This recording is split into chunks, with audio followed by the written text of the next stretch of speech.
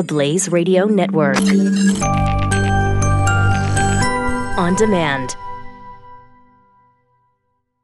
So what is success?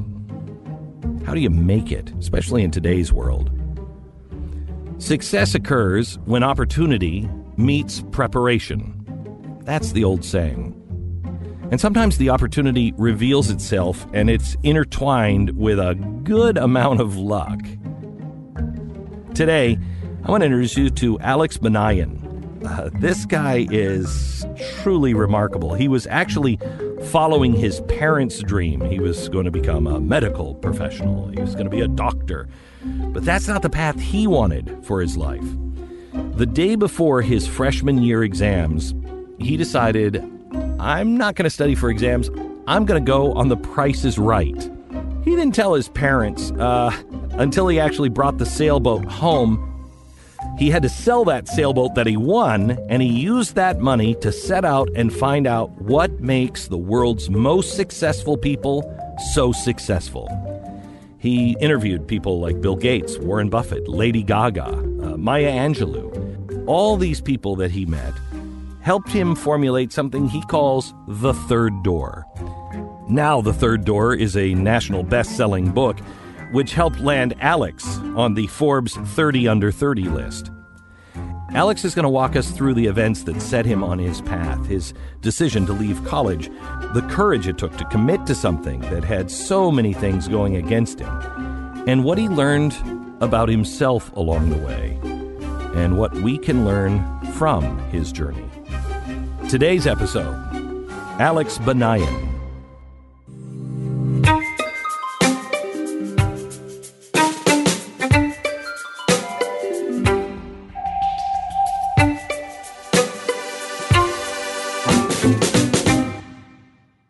So I tried to think about how to describe you. And the best thing is probably a life hacker. But I think there would be people in your story that might even consider or have considered, i.e. Bill Gates, you a stalker. Tell me, before we get into the third door, tell me about your family.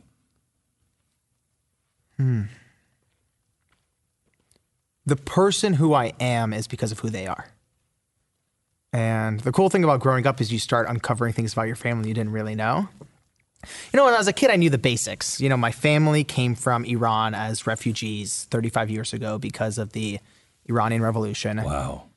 We're Jewish, so if we stayed there, they would have died. My grandpa actually escaped. This is another thing about my family. It's like a tight-lipped culture. It's like sort of like a don't ask. And my whole childhood, I would see family photos where my grandpa would be missing for like 2 years. And I'd always ask, where was grandpa in those years? And they would always say, in Farsi, tu danishgah bude, which means he was at the university. I found out when I was 20 years old that was code word for a death camp. Wow. My whole life, they sort of had this fake story they would tell the kids. And the story of my grandpa actually says who I am. And I didn't learn it until very recently. My grandpa was born in Iran at a time when he had a father and a mother, of course, an older brother, 4 sisters, and then him. At age 3, the father passes away. And in Iran at the time, women couldn't work. So it was up to the older brother to provide for the family. And then when my grandpa was 5 years old, his older brother passes away. So now my grandpa is the only male left in his family. So his mother, of course, was very wise, and she said, go to school, we'll figure it out. And she's selling her wedding ring, she's selling the couch to make ends meet. But there was a point where food wasn't on the table. My grandpa's 8 or 9 years old, and he realizes he has to do something. So he starts going through the classifieds of the newspaper and sees the government is asking for bids for paint thinner.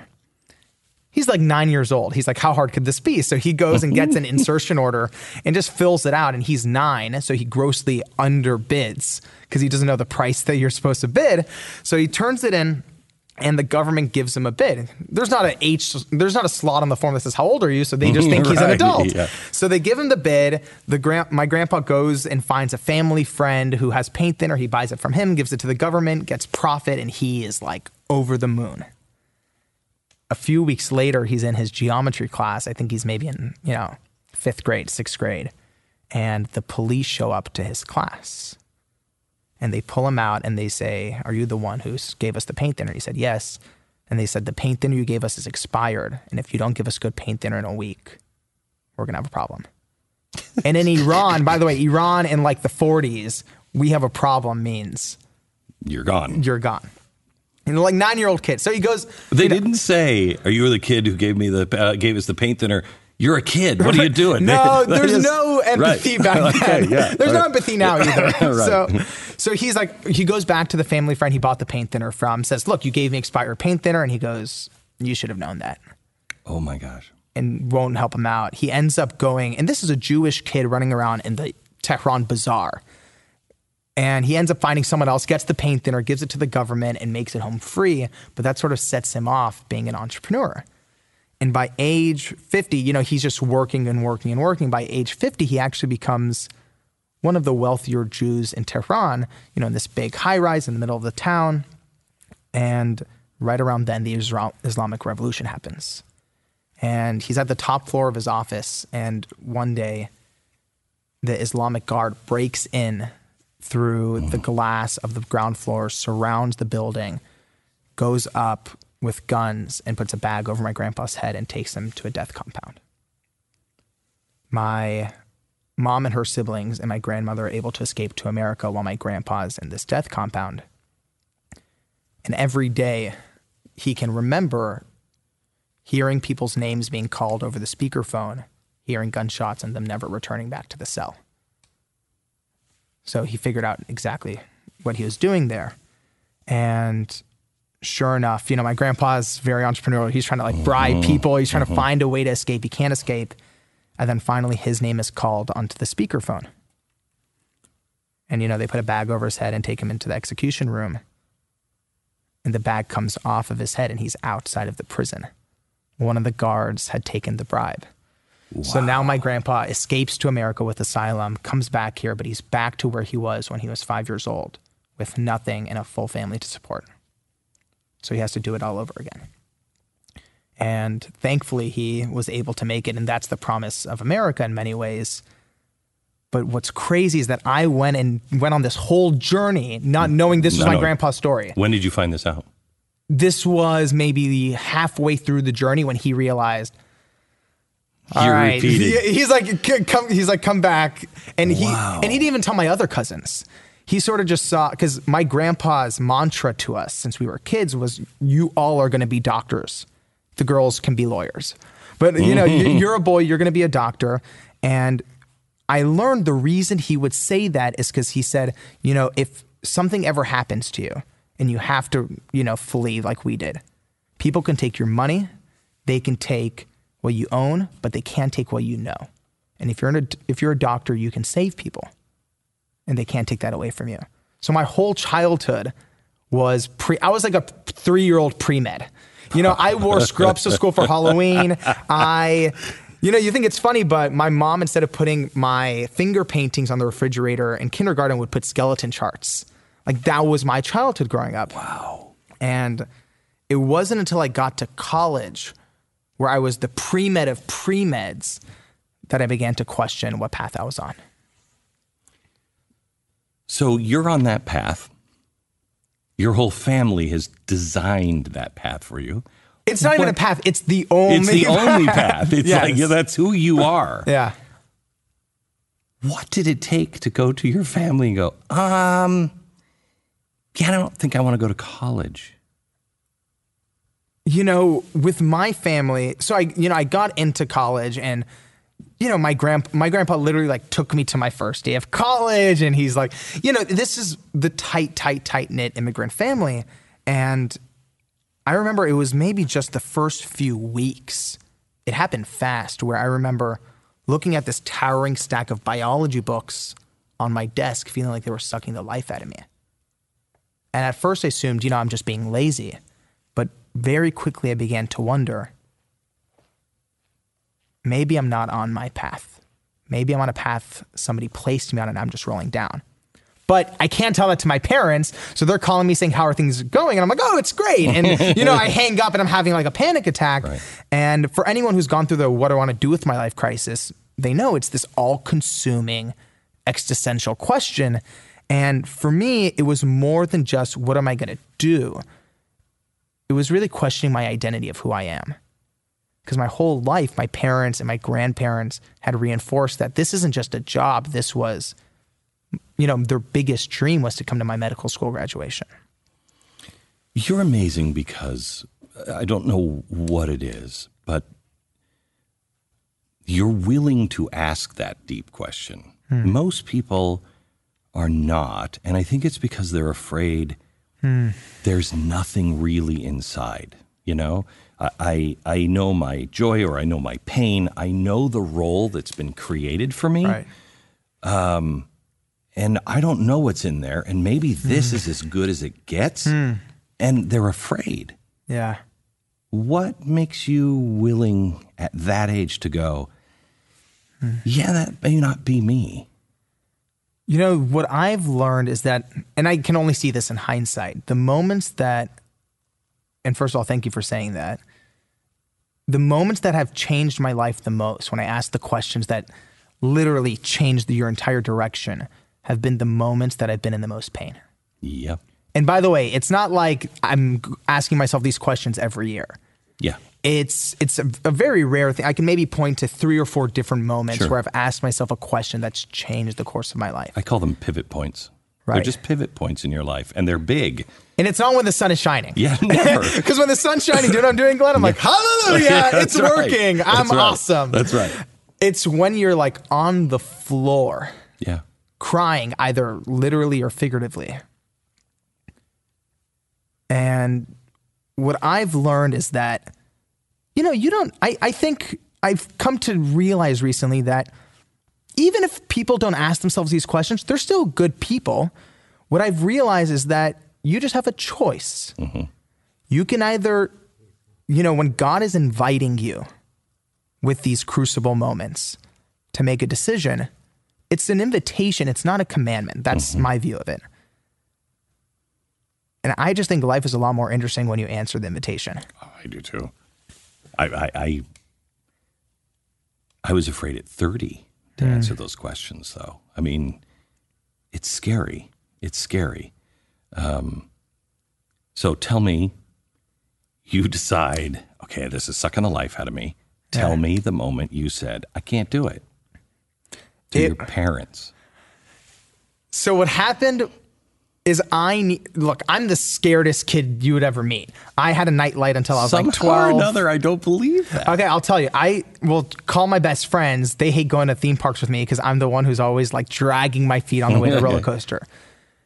But what's also interesting is that while I definitely feel fear the most out of all my friends, I also am the one who sometimes makes the boldest decisions. And I've learned recently that there's a big difference between fearlessness and courage. Although they sound very similar, the difference is critical.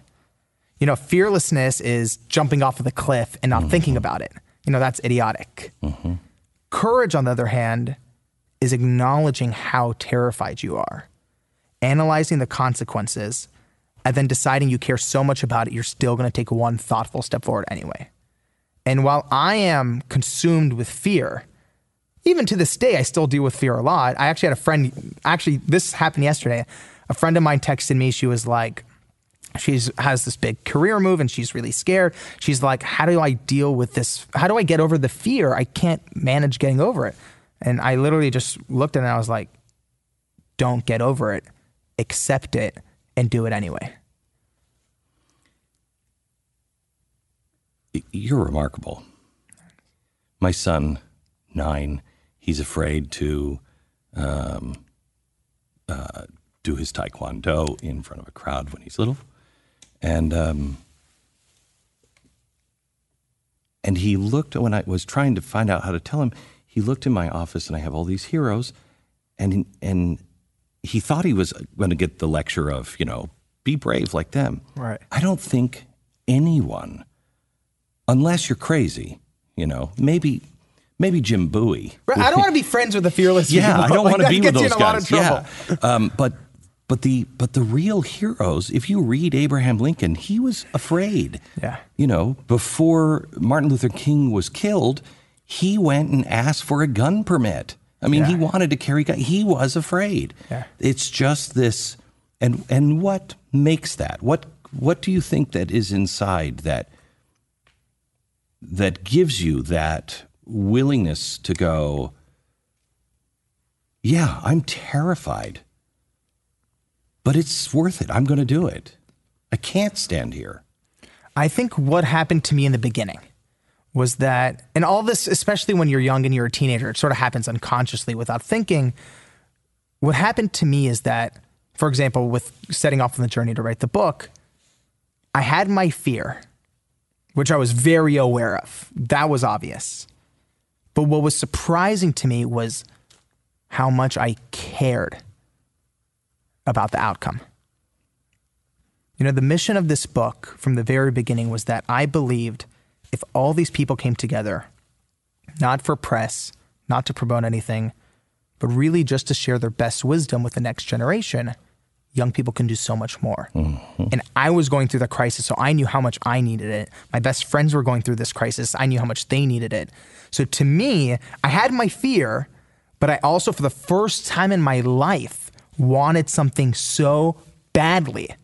What was it you wanted? I'll tell you what I wanted at the time consciously. At the time, I thought I wanted practical advice. I thought I wanted tools and wisdom. In hindsight, I can see what I really wanted was relief. I wanted possibility. I've learned that you can give someone all the best tools and knowledge in the world, and their life can still feel stuck. Mm-hmm. But if you change what someone believes is possible, they'll never be the same. And what this journey gave me the past 7 years was it completely demolished my idea of what I thought was possible and created a whole new world for me. I've met so many people that are millionaires that are broke. And they have everything they need to make it big, except one thing. And many times it's just the faith that they're enough to make it happen. Right. Is there a difference in people? Because I also know people who they don't want any of that. They're happy going in and just punching in and clocking out and living life, the way life is happening. Is there a difference in people? I've realized there's a difference between fulfillment and happiness. And pleasure. Those are sort of the three words that I've realized that people tend to cluster into one thing called happiness, but they're actually different. And, pleasure, very fleeting. You're sort of just pulling the lever, going to nightclubs, whatever. Right. Happiness has this nice, warm feeling to it, but it also, after a while, can seem to be a bit fleeting. But fulfillment is that thing that when you fill up the glass, it really stays in there. Things that have made you fulfilled that no one else knows. When I'm sure someone has stopped you on the street and started crying, saying that something that you said and by the way, this is a stranger, that it changed their life forever. And that's fulfillment. And what I've come to realize is that what makes me is going after those moments of fulfillment. And those are the things that take 7 years. Those are like the long journeys. And, there's different people in this world, but I actually think all people want that fulfillment. They just sometimes don't know that's what they want.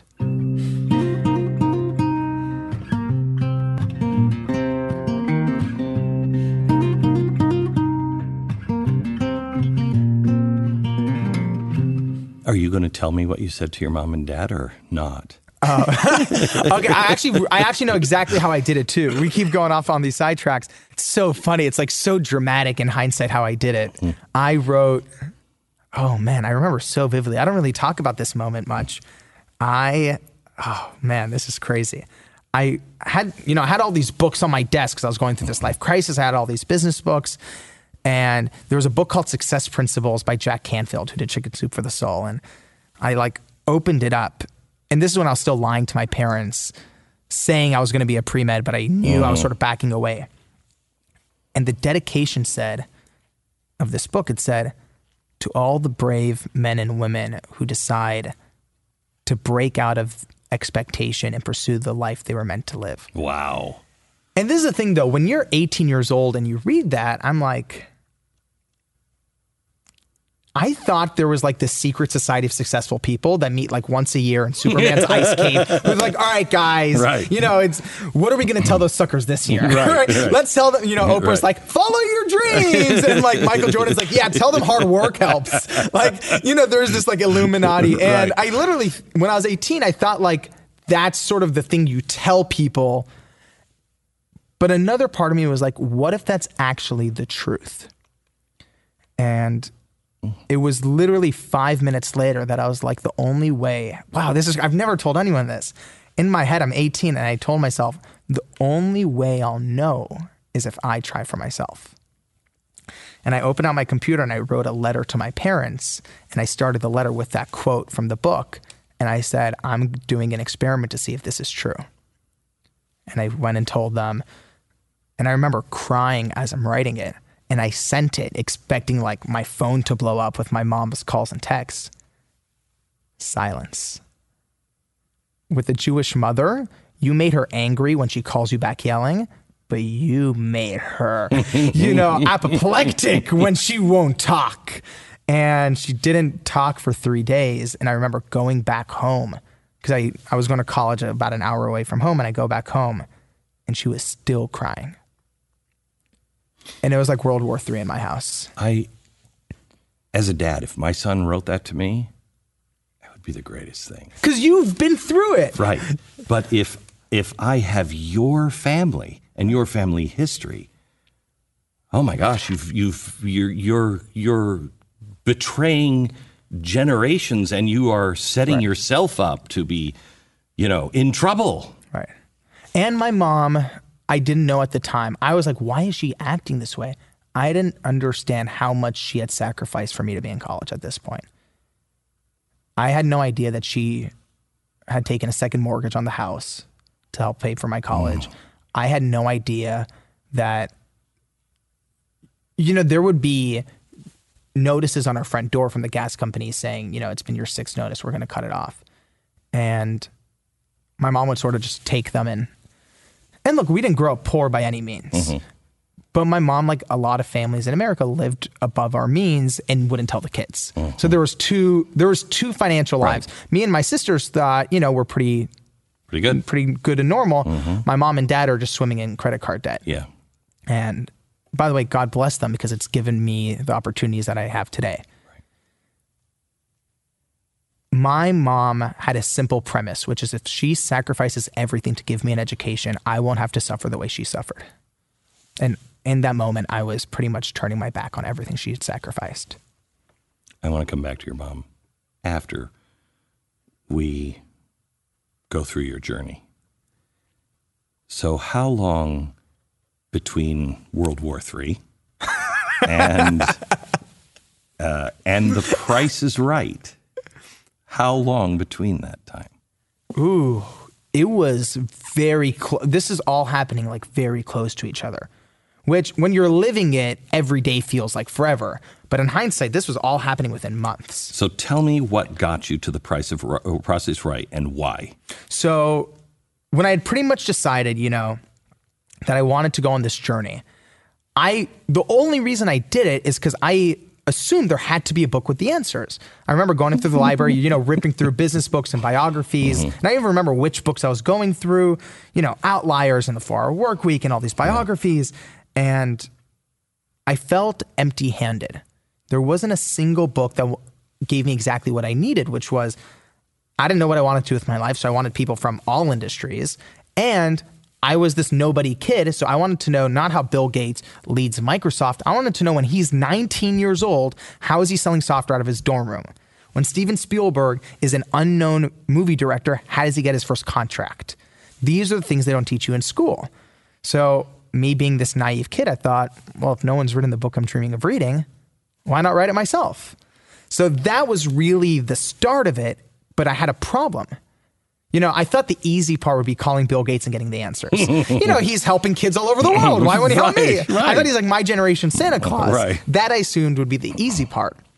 The hard part I figured was getting the money to fund the journey. I was buried in student loan debt. I was all out of bar mitzvah cash. So there had to be a way to make some quick money.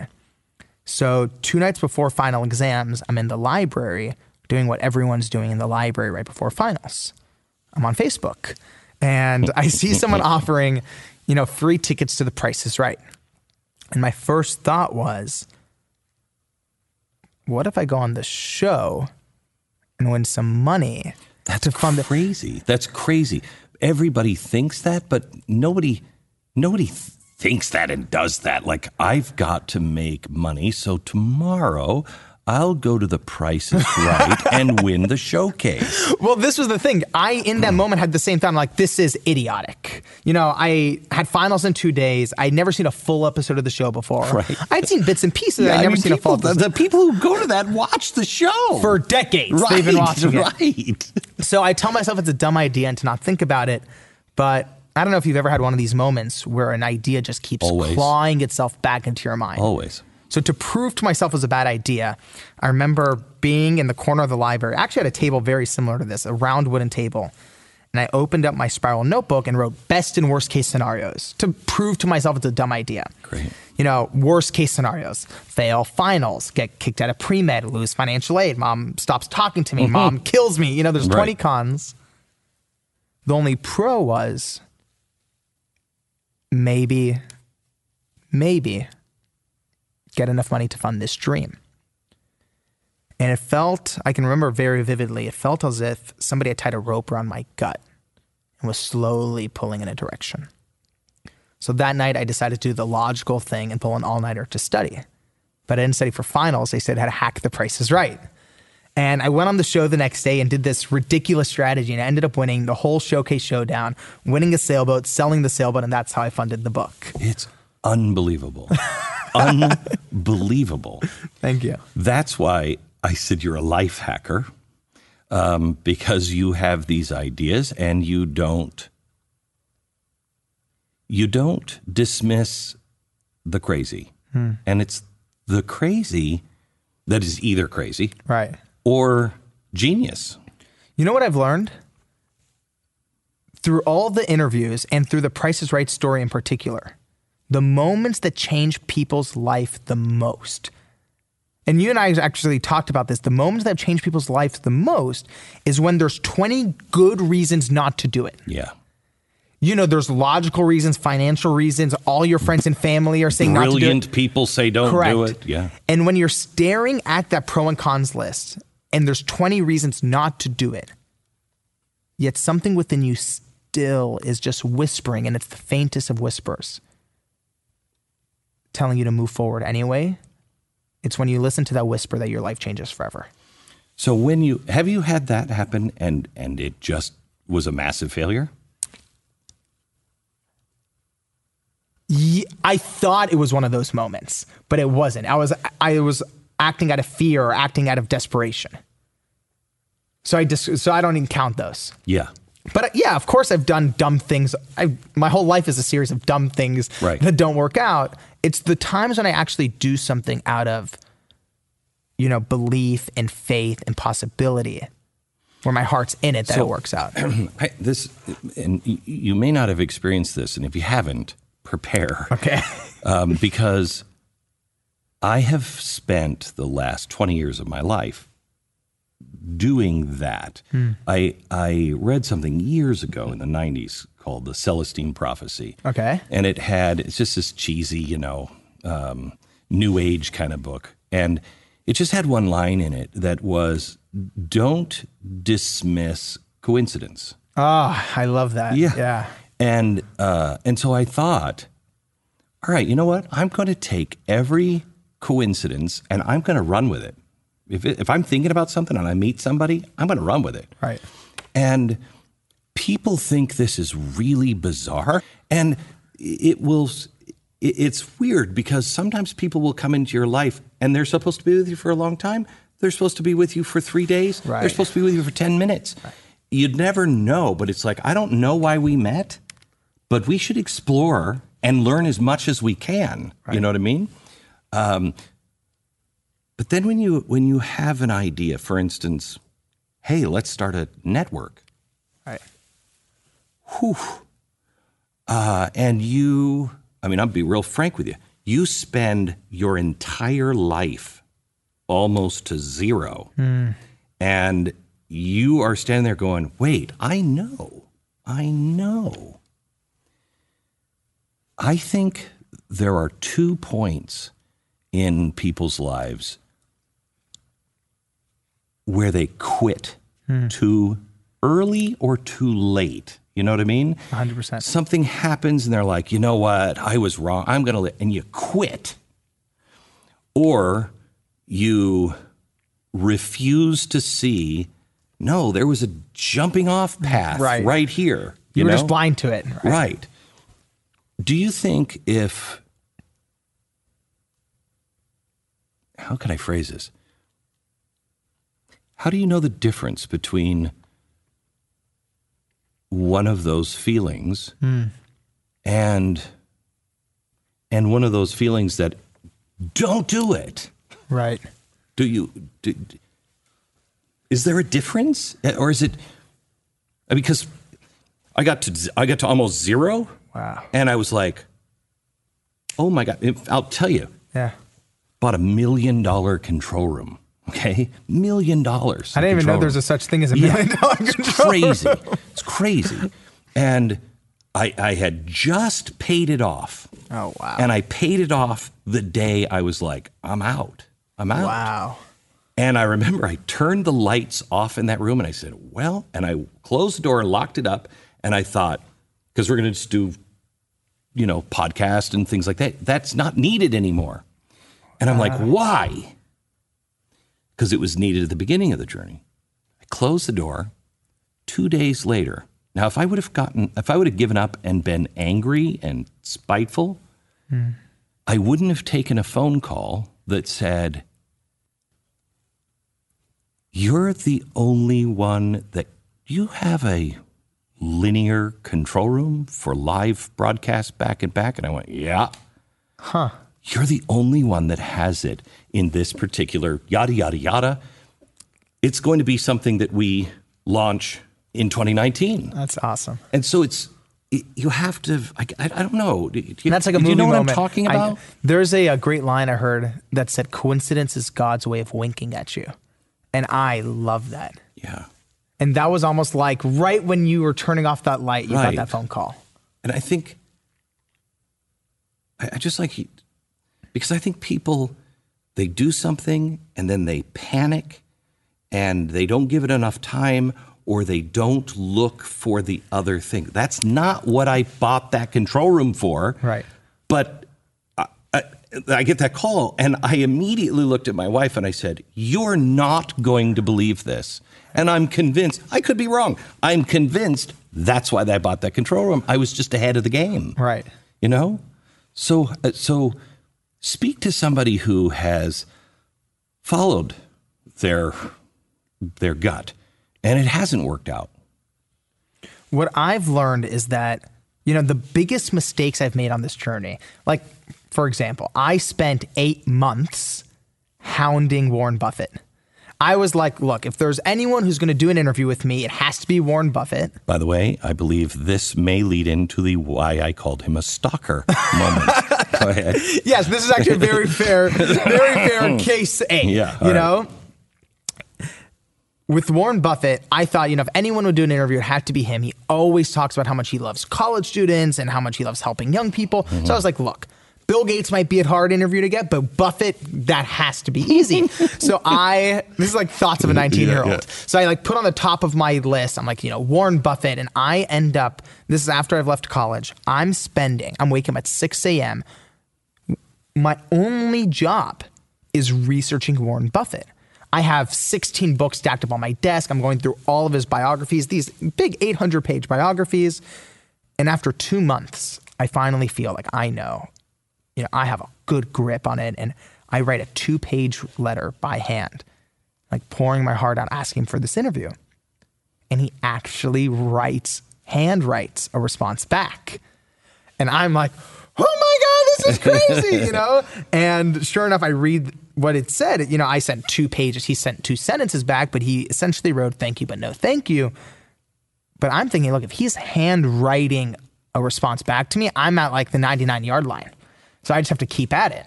He's old school. Right? Every business book says persistence is the key to success. So I thought, if that's the key, I'm just going to keep turning the key until it opens the door. Mm-hmm. So I post, persistence quotes all around my office, and I'm waking up literally now at 4 a.m. I was a maniac. I would put, Eye of the Tiger in my earbuds, and I would be sprinting. I'm not kidding. I would be sprinting down the sidewalk. Imagine Buffett would be at the end. Like, I'm just all Buffett. And, month 2, month 3, month 4, and it feels like every rejection. Paulo Coelho, the author of The Alchemist, has a great quote. He says, when you get an F in school, it hurts. When you get rejected with your life's calling, it's debilitating. And I'm just getting no after no after no after no. By month 4, month 5, month 6, it feels like I'm going to cough up blood. And I had never been more desperate in my life. I had left school and told my family to trust me. And now I'm pretty much spending my entire time, 24 hours a day, writing letters to a guy in Omaha. And my family is like, you left being a doctor for this. And I actually made one of the biggest mistakes in my life. I met a guy who told me to send Buffett a shoe with a note saying, I'm just trying to get my foot in the door. And the guy's like, look, I worked for Warren Buffett. Don't worry. Trust me. I just was making all these mistakes. And it wasn't until much later when I finally got the interview with Bill Gates that Gates' office loved it so much. They're like, can we help? And I was like, yeah, that'd be awesome. Do you think you can introduce me to Warren Buffett? And they're like, easy. Gates' office calls Buffett's office to set up the interview. And I'll never know exactly what happened, but essentially Buffett's office was like, look, we know all about Alex. This is not happening. And I got an email back from Gates' chief of staff saying, no more contact to Warren's office. Thanks. Wow. And I realized not only is the answer no, I had gotten myself blacklisted. And every business book talks about persistence, but none talk about the dangers of over persistence, where you're not just banging on the door a few times. You're banging on it so many times they're calling the police on you. And what I've learned is that my problem was that desperation clogs intuition. Desperation clogs intuition. Explain that. And that really goes back to your core question of when people are pursuing their life calling and it's not working out, how do they make that call? You sort of have to step back, which I wasn't at the time, asking yourself, is my desperation, my fear of failure, does it have its hands around my neck? Is it cutting off circulation?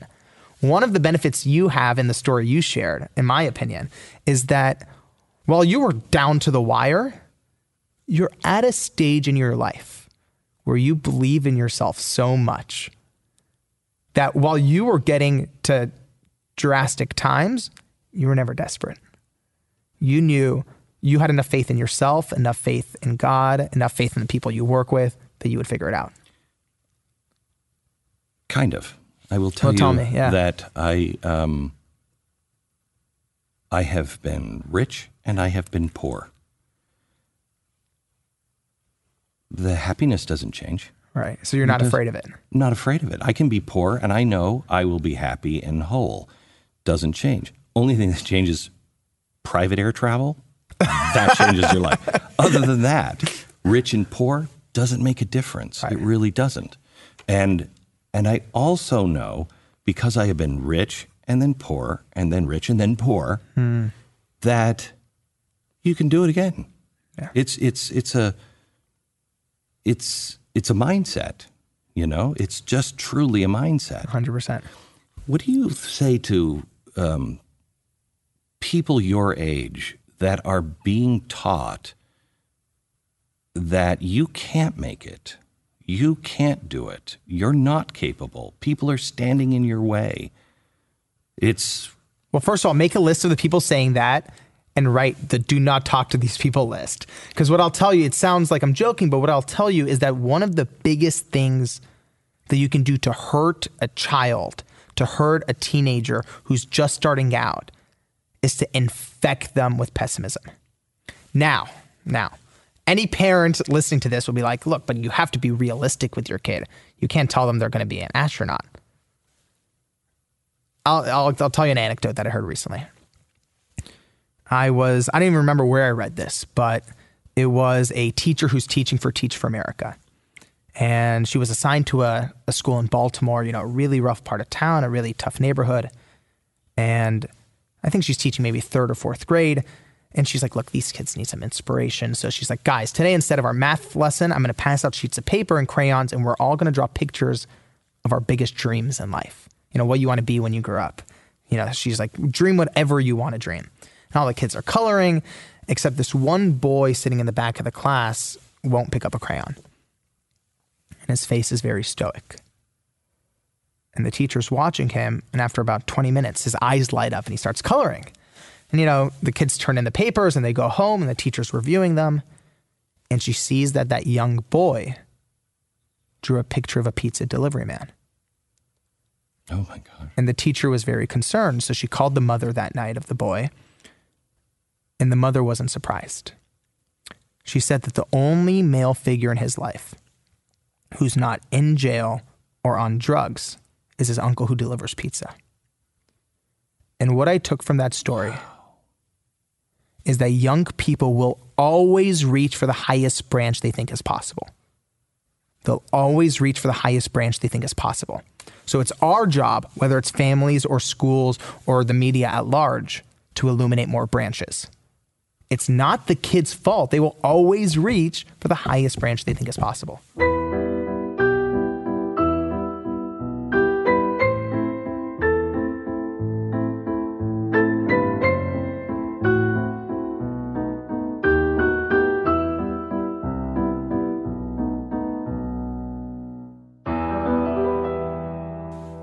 I know you are a fan of Bill Gates. Yeah.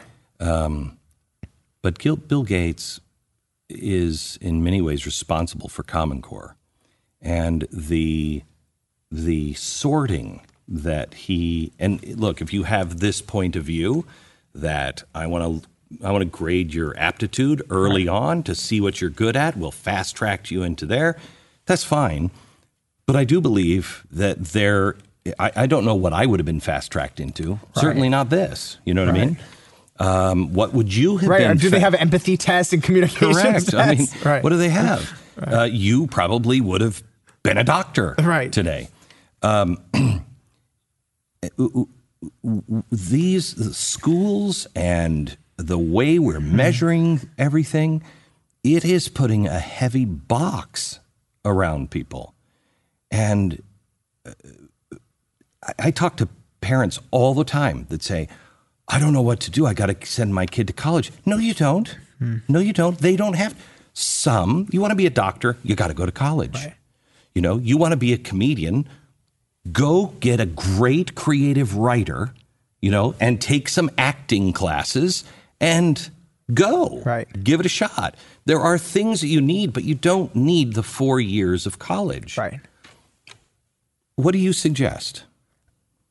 I think this is the theme of our whole conversation, which is stop and actually ask yourself the hard questions. I think whether you're the 18-year-old deciding if you're going to go to college or if you're the parent deciding what you're going to tell your child, it just feels easier when you follow, the check the boxes routine, which is, go to high school, go to college, get a job. But that's not how the world works anymore. You just said, if you're being a comedian, that's a big waste of $250,000. Right? Huge waste. You're not going to be able to survive as a comedian because you have to pay student debts, and you just literally killed your career without even starting. However, my son wants to be a comedian, and he was learning about diagramming sentences. And he said, I'm never going to use this. I said, really? No, you're really going to use this. I took him backstage to meet Jim Gaffigan. And Gaffigan said, no. You need to learn this. And I didn't set Jim up. I said, hey, as a comedian, would you ever use diagramming sentences? Do you need that kind of stuff? Maybe it's because he's got so many kids. But he immediately went, oh, yes, absolutely. There are things that you do need for each skill, but you don't necessarily, you can get it at the Barnes & Noble or Amazon. Or YouTube. Right. This is the whole thing. What's shifting in our society right now is that you have all these course lectures on YouTube. You know, Harvard and Yale and Stanford are putting their best professors out for free. MIT, every single course is online, free. How many people, I'm curious, do you know have watched any of those lectures? I probably know. And you have very smart friends. Yeah, I probably know 2. Right, and you have the smartest friends. I have, super ambitious friends, 0. So what it tells me, though, is I don't think it'll be 0 forever. I think it's going to shift over the next 10 years. Yes. But I think right now we're still stuck in we are. I need the diploma to prove that I learned something. It's not, the value of college is on the wrong syllable. Instead of it being on what I learned, it's here's proof that I learned. But I think you learn in college what to think, not how to think. Right. And that's... If you're lucky, you get one professor. One professor. And that's all you need. How to think. How to challenge basic premises. How to find the answer on your own. Right. We're cookie cutter. Right, exactly. And nobody wants... That is... with the future of AI and the future of just unemployment by 2030... Oh, my God. It is going to be all about the uniqueness of you. There's no room for cookie cutter people. Right. And what's going to happen is that the people who have the mindset of, I'll figure it out on my own, I'll make it work, will be the ones who will survive. A great way to think about it, like you said, in 2030, that might be hard for people to understand. A great little micro case study is the music industry. Napster came in and literally, there's not many industries that can talk about overnight flipping. Yeah. Napster came in and just with overnight changed the entire music industry. And what happened was people could start getting the essential product, the song, for free. Mm-hmm. And the musicians who thrived during that time were the ones with that entrepreneurial mindset. One of the interviews I did in the book was with Pitbull, and he said, growing up a drug dealer was the greatest education you could have gotten for what Napster would do to the music industry. And it's great. It's very funny because before the interview, the PR person was like, Pitbull's PR person was like, don't talk about drugs. And I was like, okay, I promise I won't. Yeah, he brings it up. But I asked about what he needed to learn. And he's like, oh, you want to know what I needed to learn? And then he just started laying it all out for me. And it's going to be true for 2030 for the whole population. If you have a job right now where you're literally pulling a lever, moving a steering wheel, something a robot can do. I hate saying this because I feel like I'm the messenger of bad news, but you're in this position every day telling people, warning people, sounding the alarm. I will tell you, I just had this experience. I have been warning my family. Right. Radio and television are a thing of the past. Radio and television, people say, it'll go on forever. I've 7 or 8 years ago said, I think it has 10 to 15 years.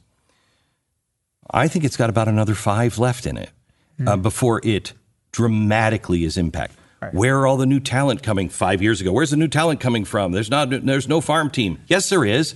Podcasts. Right. It's over. It's over. Right. And the biggest lesson that you have to learn, and people my age, especially people yours, by 2030, we will have 20 years of technological change every day. Right.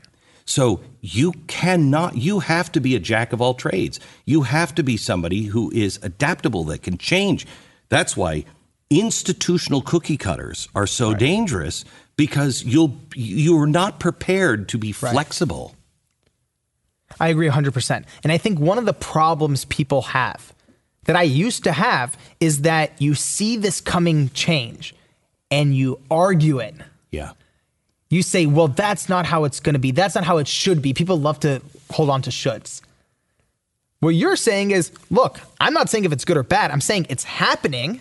You're not going to What put do you the want to genie do about back it? in the bottle. What are you going to do about it? Right. And that's the whole premise. What are you going to do about it? And the whole point of the third door mindset is that I believe that, the analogy is that life and business and success, it's sort of like a nightclub. There's 3 ways in. There's the first door, the main entrance, where the line curves around the block, where 99% of people wait around hoping to get in. And that line's only going to get longer. Mm-hmm. There's the second door, the VIP entrance, where the billionaires and celebrities go through. But what no one talks about, and what school doesn't teach you, is that there's always the third door. And it's the entrance where you jump out of line, run down the alley, bang on the door 100 times, crack open the window, go through the kitchen. There's always a way in. And it doesn't matter if that's how Gates sold his first piece of software or how Lady Gaga got her first record deal. They all took the third door. So that's not only, the title of the book and the message, that's really the energy I'm trying to inject into the next generation. Because when you're talking about 2030, I'm like, if they can just understand the concept that you can take control of your life, but you have to stop waiting in line. The world, for the first time in centuries, is being completely redesigned. Right. You are either going to stand and watch and then work on somebody else's design, or you're going to design it yourself. Right. I mean, the possibilities are endless. Tell me about Lady Gaga's third door. Oh, man, she's great. What most people don't know about her is when she was starting out, she wasn't a surefire hit. She couldn't even get her own manager. So she would, call up, local nightclubs in the Lower East Side of New York and change her voice. Like, hello, this is Joan, Lady Gaga's manager. And Lady Gaga only does Friday at 10 p.m., and she would do her own negotiations pretending to be her own manager. And then after that, she would go work as a waitress, making money to make ends meet. And she would take the money she would make as a waitress, go to the local print shop, make these big posters of herself, and put them up right in front of the nightclub she wanted to perform at. So when the nightclub managers would have to walk to work every day, they would just pass by these posters and be like, who the hell is this Lady Gaga and why is she so famous? This is David Bowie and Ziggy Stardust. Right. But this is from the dawn of time. Yeah. This has been going on. Right. The only thing that's changed is that for the past 20 and 30 years, society has been telling us, wait in line, wait your turn, wait in line, wait your turn. And I sort of went and did these interviews and realized that's a recipe for disaster.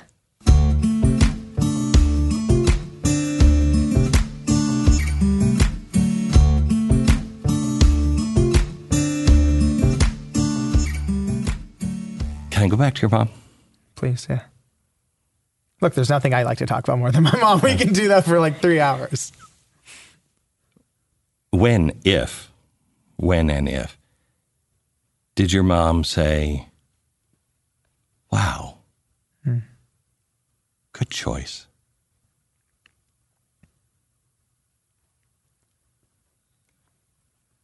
It's hard to say and put into words how much I love my mom. And the hardest part of this journey by far, there's not even a close second, was having to choose between pursuing my dream and my mom being in tears. There's not even, as hard as the Buffett stuff was, as hard as the gate, nothing even comes close to the emotional pain of, because at the time I didn't know that my mom would come around. It wasn't, oh man, it was such a good feeling. On the day the book came out, my mom flew to New York with me for the book launch day. And this is a few months ago. And through a friend we got, the NASDAQ tower in Times Square. Mm-hmm. They turned the NASDAQ tower into the third door tower. They put the cover of the book. Oh my gosh. And I remember standing in Times Square. This is the morning of the book launch. And my mom's on the other side of the street and we're going to go meet. And I didn't know they had just turned on the billboard in Times Square. And I see my mom and I see her face because my back is to the tower. I see my mom. My mom's looking up at the NASDAQ tower in Times Square. I have the photo. I wish I could show it to you right now. Oh my gosh. Her face, I had never seen that before. And looking at my mom's face in that moment was a million times more fulfilling than looking at that tower. Because I knew that for my mom, it wasn't about the tower, it was about the symbol, which is he's going to be all right. Talk to the mom or dad and tell them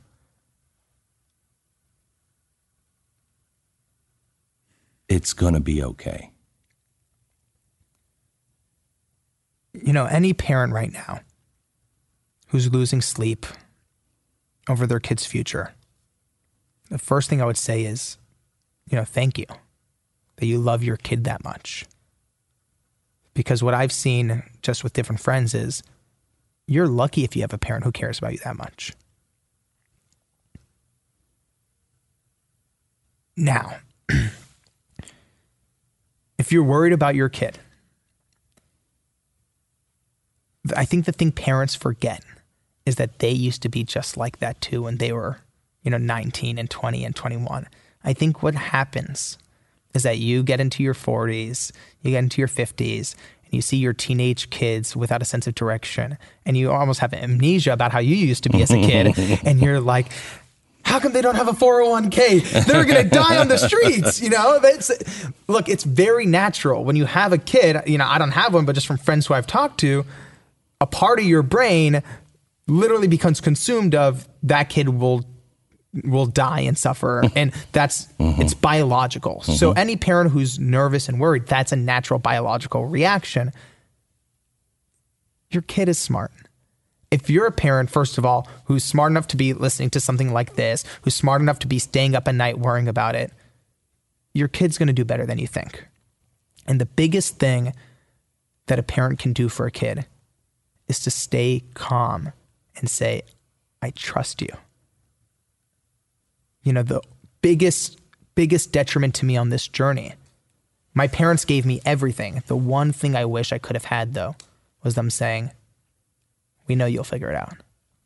Oh my God, just saying that. It's all I had wanted. And thankfully, they're at that point now, but I went through a lot of unnecessary pain, losing sleep, making bad decisions because I was worried I was disappointing my parents.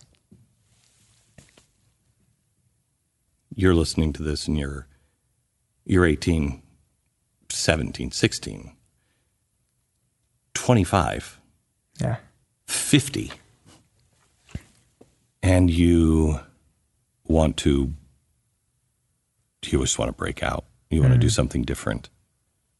Talk to them. I think your question was very on point because I don't believe it's an age. I believe it's a stage.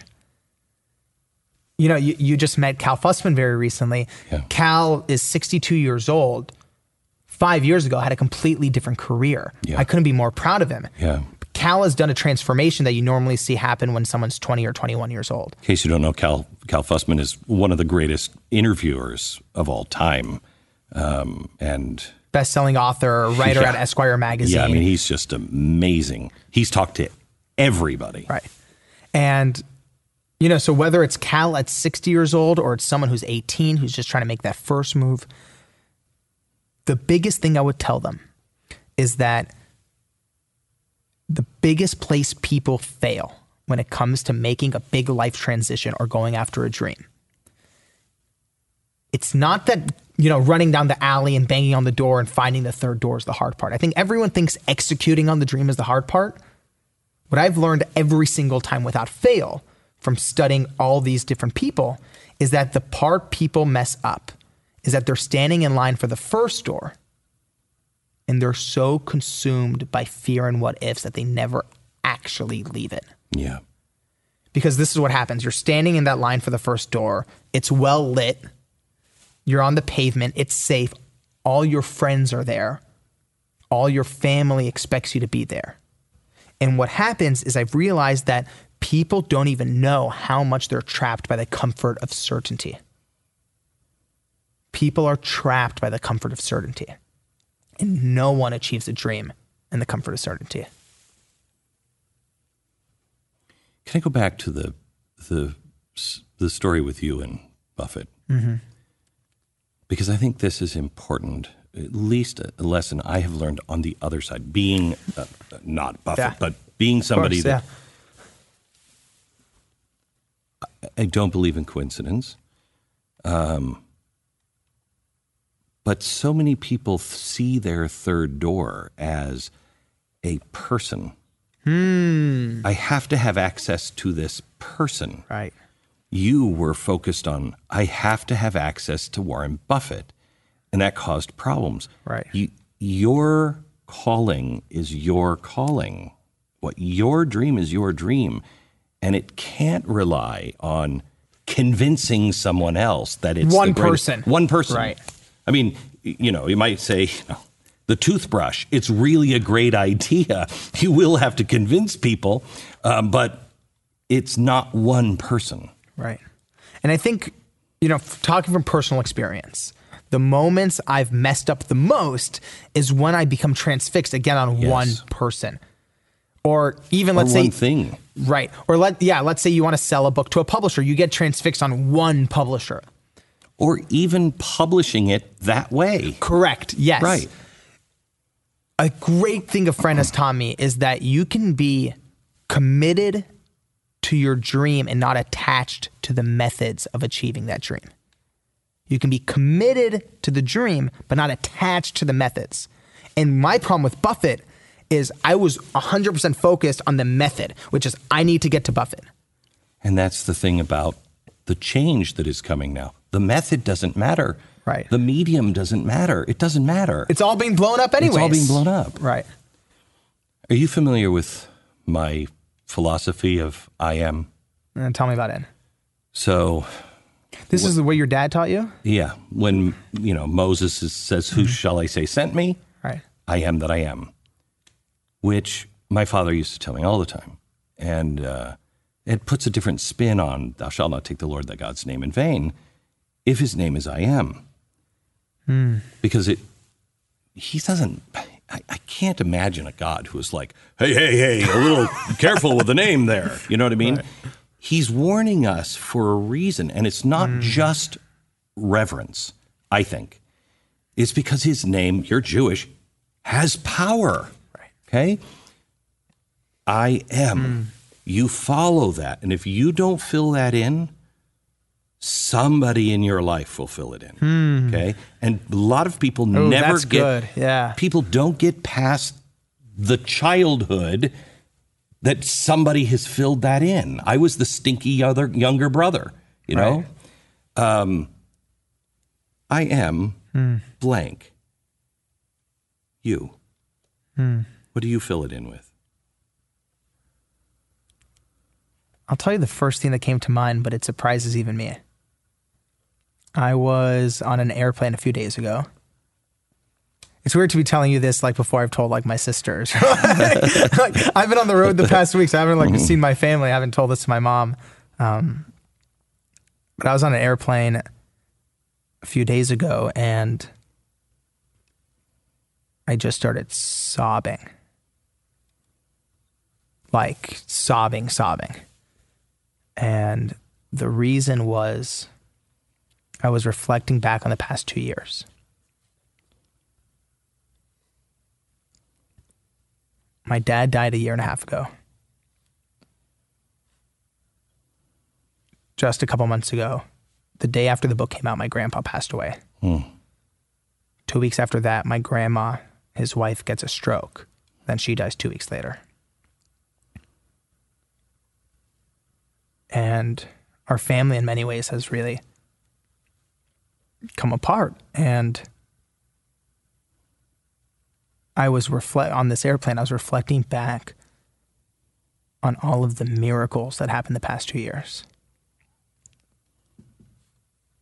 And specific, not like miracles in general, like my best friends who carried my dad's casket. The second cousin who's become like our lifeline in our family. And that to me is God. And on this airplane for the first time in my life, and I grew up, with a religious background, but this was the first time in my life I ever had the thought that God loves me. And I was just sobbing. And when you said, I am, the first thing that came to my mind was loved by God. Whoa, this is getting this is weird because this is the thing that you have to understand about me. I was the kid who went to, temple because that's what our parents told us to do. And I think a lot of young people have this relationship with religion where it's given to you. And I think one of the coolest things of the past couple years for me has been choosing to move toward it as opposed to it being, forced down my throat. And I think when you choose to move toward it, it takes on a whole different meaning. My son was afraid just recently. We were talking about church and God and things like that. Yeah. And he said, I don't like going to church. And I just don't like this, I don't like that. And I said, tell me what's really happening. And I could tell he hesitated, but he trusted me enough, thank God, that he said, I don't know if I believe in God. And I said, good for you. This is the 9-year-old? Yes.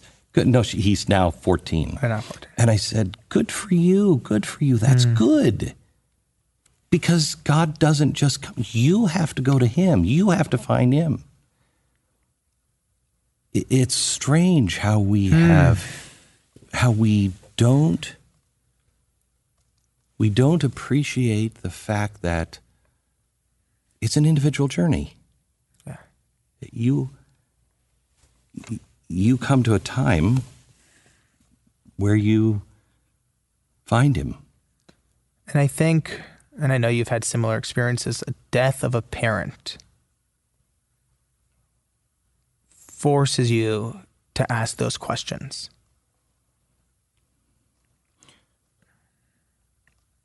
We live in a world of safe spaces. I think that's the most dangerous thing we can have. Tell me more. I've never learned anything new when I was happy and whole and perfectly comfortable. Why would I do anything different? Why would I learn anything new? I'm uncomfortable. There's cognitive dissonance is that uncomfortable feeling that you believe something, but your actions are, going against that. Cognitive ease is something, and advertising knows this. Right. The first time you hear something, you have cognitive dissonance. Right. You don't really hear it. Yeah. Cognitive ease is after you've seen it over and over and over again. And then all of a sudden you're like, oh yeah, Coke. Okay. Right. First time you see Coke, if you're coming from someplace else, you don't know what that is. Right. Okay. Cognitive ease doesn't give you any growth, it's the dissonance. It's the, I don't know. Right. I don't know. Either my actions are wrong or this philosophy is wrong or I misunderstand it. It's always the taking things apart. It's the failure that makes you great. Yeah. If you choose. Right. I was literally going to cut you off and say, if you choose, because one of the best lessons I learned from Quincy Jones in the interview was he said, 90% of people hate their failures. They're ashamed of it. They don't want to talk about it. Embrace them. And if you bring it up, they'll hate you for it. Yeah. What he said is if you treat your failures, treat your mistakes as friends, and you embrace them, and you cherish your mistakes, only then can you grow, and only then can you succeed. You have to cherish your mistakes. It's funny. Teddy Roosevelt said, and I'm going to butcher it, but it was Teddy Roosevelt or Kipling. I think it was Kipling in his poem If you can treat those two imposters just the same. Right. Your success and your failures, they just are. They just are. Don't get big head and don't get so down. Right. They're both. Well, this is the thing. They're the same thing. Success and failure are the result of the same thing. Trying. Mm-hmm. They're different sides of the same coin. And I think everybody makes this mistake. And I definitely made this mistake when I was starting out. I thought success and failure were opposites. And it took me 7 years to realize the opposite of success is not failure. The opposite of success is not trying. Good for you. How old are you now? I just turned 26. What are you going to do with your life? Now you sound like my mom. Where are you going to be? Where do you see yourself at my age? Oh, wow. Do you know there's been a lot of very cool, I call them like inadvertent lessons. What's happened, so when I was researching the book, I had to go through these massive 600, 800 page biographies on all these different people. And I was looking for specific, lessons. But what ended up happening, I got all these inadvertent lessons. Like I want to do a whole series on parenting because I learned all these parenting lessons from studying all these biographies. A whole nother thing is I just was able to see the, big career, from a 30,000 foot perspective, the career journeys of, dozens and dozens and dozens of people. And if there's one thing that I picked up inadvertently is that none of them knew where they would be 20 years from now, but they knew what they liked. They knew what kind of challenges they enjoy, and they knew what kind of difference they want to make, and they know what kind of life they want to live. And I have decided I'm not going to put that expectation of what am I going to do 20 years from now. Look, and I'm not a bohemian. I know what I want a year from now, from 5 years from now, 10 years from now. I definitely have a goal, but I'm not so attached to it that, someone calls about my control room and I'm not listening.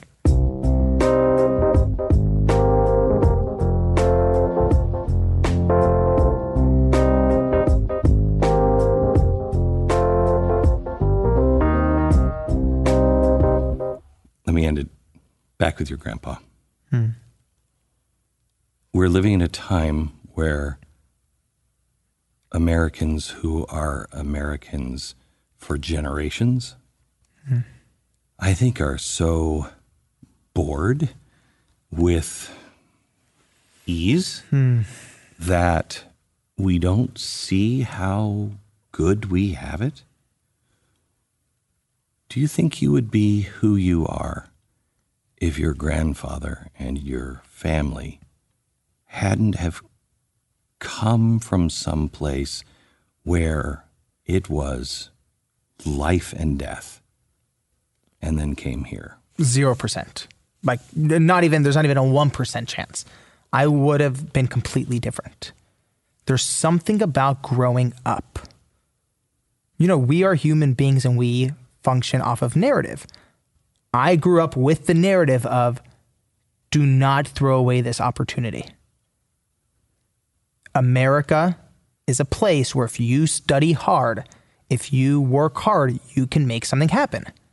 Now, with my grandfather, there was an extra element, which was we were this close to it.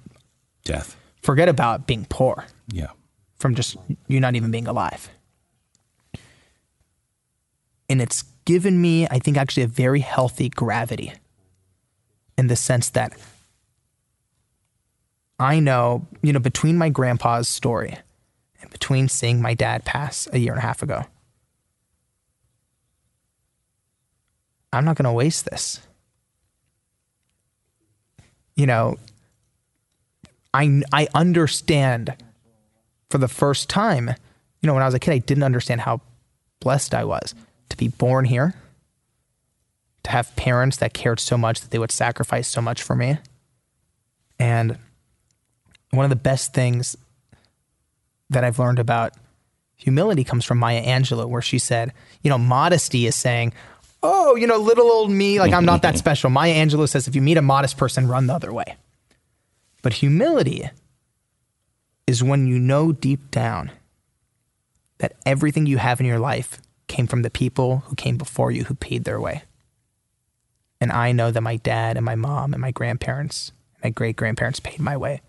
And it's my job to pay the way for the people in my family who aren't even born yet.